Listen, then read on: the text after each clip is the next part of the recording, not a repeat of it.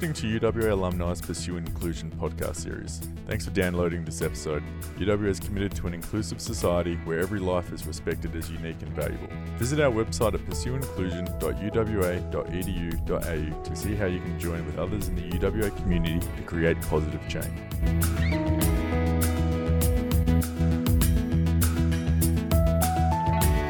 All right, welcome to another episode of the UWA Pursue Inclusion podcast initiative.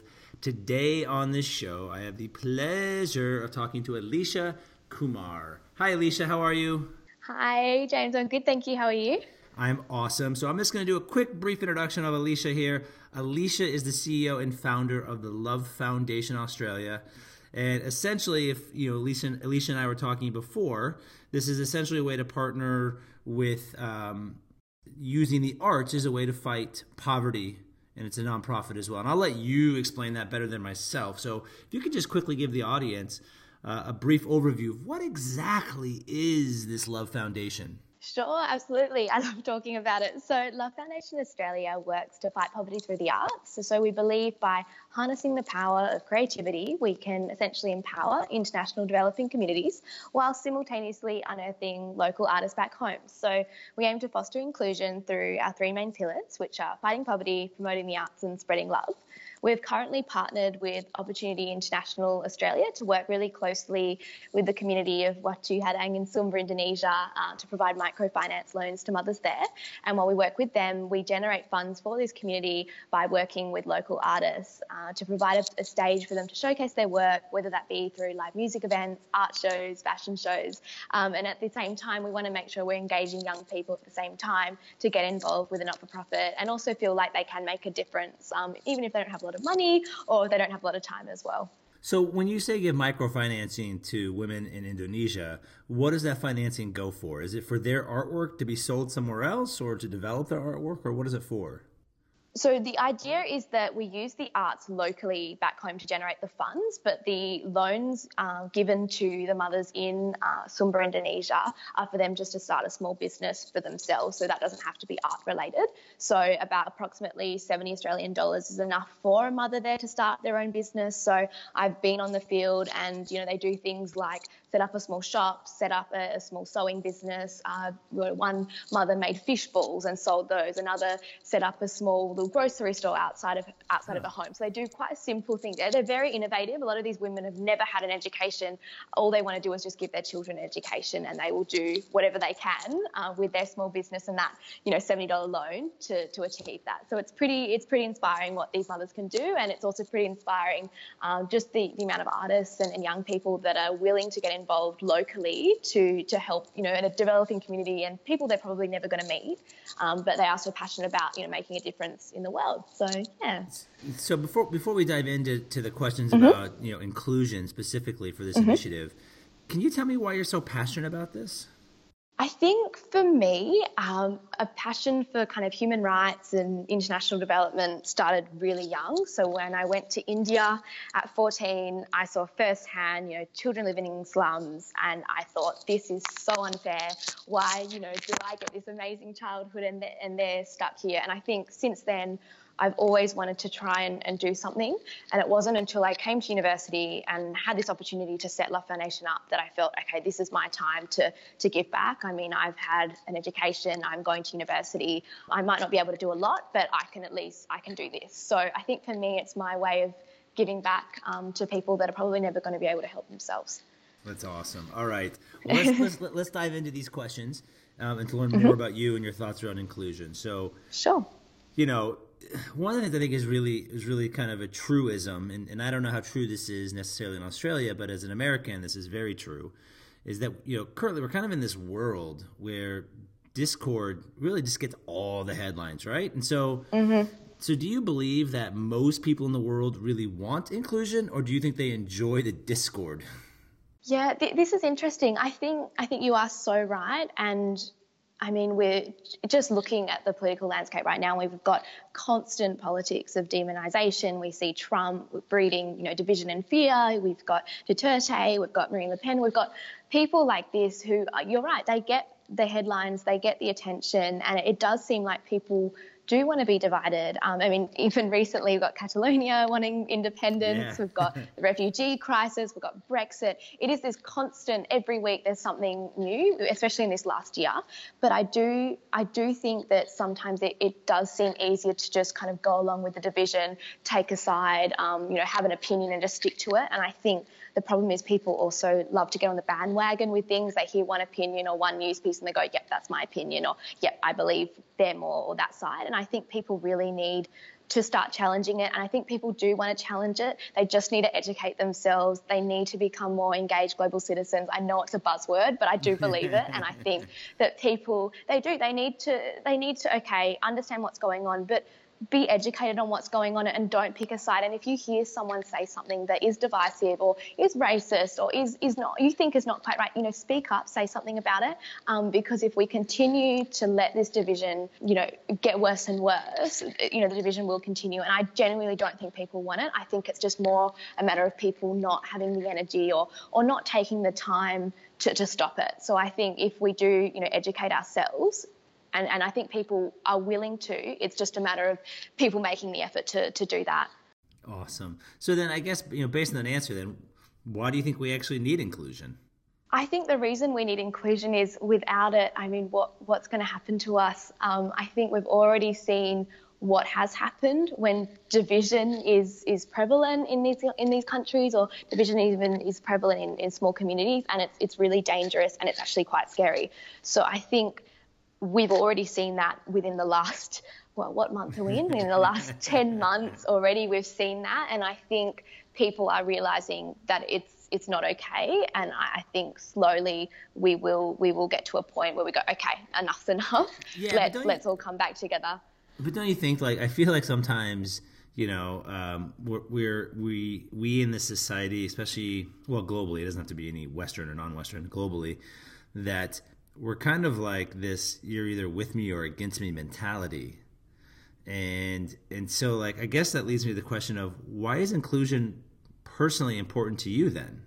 Why not have your own with me and against me mentality? I guess for me, when I think of inclusion, and this might be because of my experience with Love Foundation, but I think of social and financial inclusion. So I think of inclusion going right back to the core of, without inclusion, we are never going to be able to eradicate extreme poverty. We're never going to be able to include people at the bottom rungs of society to break out of this cycle. So for me, that's why I'm personally so passionate about inclusion, and why I think we can't just turn our backs on people. We can't just continue to see this, divide, even in the sense of the divide between the rich and the poor continue. We need to engage and we need to be aware of it. So for me, that's why I'm so passionate about inclusion and making sure through my work or through my everyday actions, I can, foster inclusion in some way. Okay. So I think that's awesome. So then how do you do that in the work you do? So I guess in the work we do with Love Foundation, I mean, microfinance is also called financial inclusion. So that's one way that I do it through that. And then for me, the other. Fine. I just do this on my day to day. But for me, the other huge thing is social inclusion in the sense of engaging young people. I think that there are so many young people out there that do have the talent and the drive to make a difference in their societies. They want to solve these big problems, but we are not engaging them and we're not including them in the conversation enough, I think. So for me, I would really like to, I guess, be not a champion for young people, but I guess be a role model in the sense that I want young people to see what I've done and say, you know what, you can also do what I've done as well. It's not impossible. You can, start your own movement. You can get involved with things. So for me, in my day-to-day, I guess, work with Love Foundation, I would say I try and foster inclusion and I try and include people as well. So within my own organisation, for example, I make sure that within our 60 volunteers, we've got people from diverse backgrounds. We've got different ages, different genders, different subjects, different groups. And I think that's just as important, as well as not just saying, I'm only going to take people in my organisation from this group of people or with these skill set. I want a really diverse range and I want to include as many young people as possible in having that opportunity.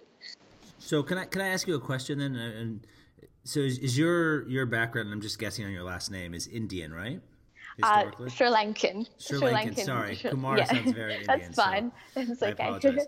So I guess my question then is, and the reason why I asked that question is, did you always feel included or the sense of inclusion when you were growing up? Yeah, it's funny. I have had this question before. I think I've always been quite lucky in the sense that my mum's actually Australian and my dad's Malaysian Sri Lankan. So even though I've got a last name that is, I guess, diverse, I actually do look quite Western. So I guess for me, I've never actually experienced racism firsthand or felt excluded.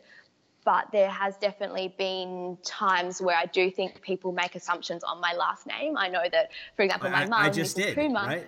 Like I just well, did. exactly. Yeah. My mum, Mrs. Kumar, is a blonde woman, but people often, make very odd assumptions about her background and why her last name is what it is. So, yeah, I haven't experienced it personally, which I'm very thankful for, but I do know a lot of friends with similar last names and do look Indian. They get it all the time. Yeah.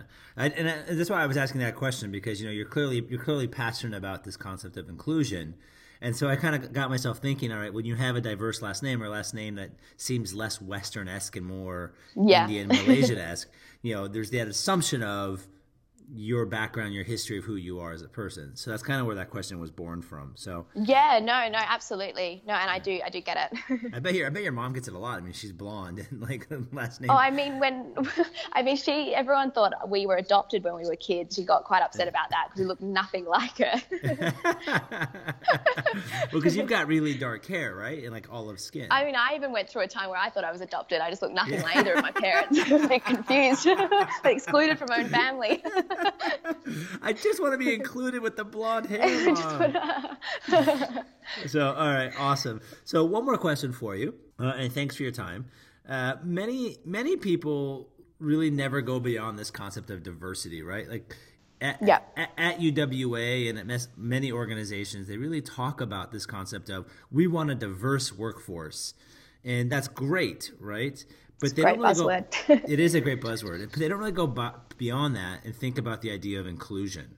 And so I guess the bigger question, the more macro question is, how do we create a society that does more than just accept the differences, right? Like you're different than I'm different.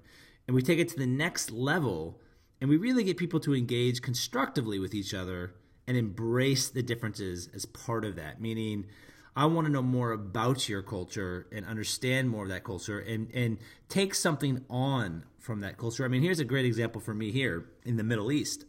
Men often, and I know this may sound weird in a Western society, men often hold hands, right? And so I have work colleagues who are from a lot of Middle Eastern countries, and my direct boss, always will grab my hand when he's talking to me to make a point. And it's never more than just a cultural context of how they communicate. Now, I could easily put up a wall, right, and be like, "What are you doing? Don't do it," and feel freaked out. Or I embrace and include that that's part of who he is and his identity, and kind of engage in that to assimilate myself within their culture, if that makes sense.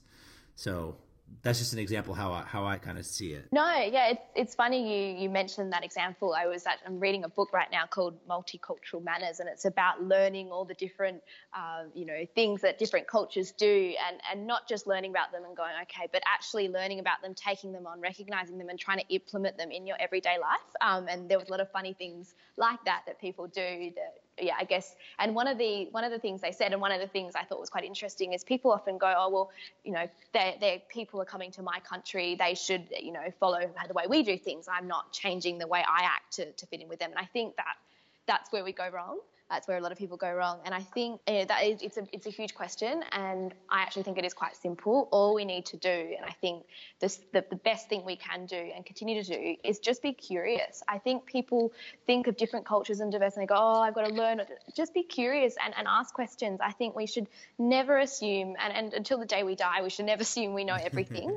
Every day you can learn something new. Every person you meet, whatever country they're from, whatever the culture, even if they're the same culture, there's always something different about them we should constantly be asking questions. We should constantly be building our knowledge, whether that's, visiting other countries, or if we can't visit those other countries, watch documentaries on those countries, read about them, and build. I think you're right. Building our acceptance of different cultures it's inevitably going to lead to a more inclusive society, because when we create an interest in ourselves and create a curiousness about differences and similarities between our culture and another, it's actually really fun.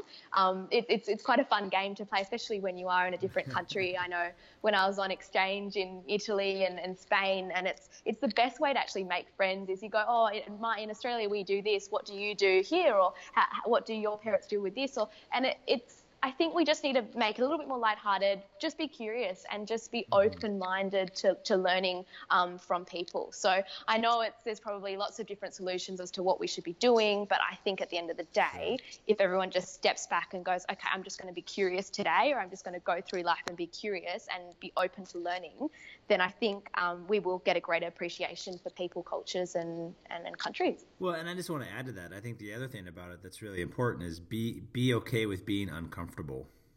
Exactly. Yeah. I mean, it's a new feeling, but you can learn a lot from that as well. Awesome. Well, Aleesha, Kumar, thank you for your time, energy, and willingness to sit down with me on the Pursue Inclusion UWA Initiative podcast. Great. Thank you for having me. We hope you enjoyed listening to UW Alumni's Pursue Inclusion episode. Make the commitment to leave no one behind by taking part in our movement towards an inclusive society. Stand up for inclusion on November 4th. Details on the website pursueinclusion.uwa.edu.au.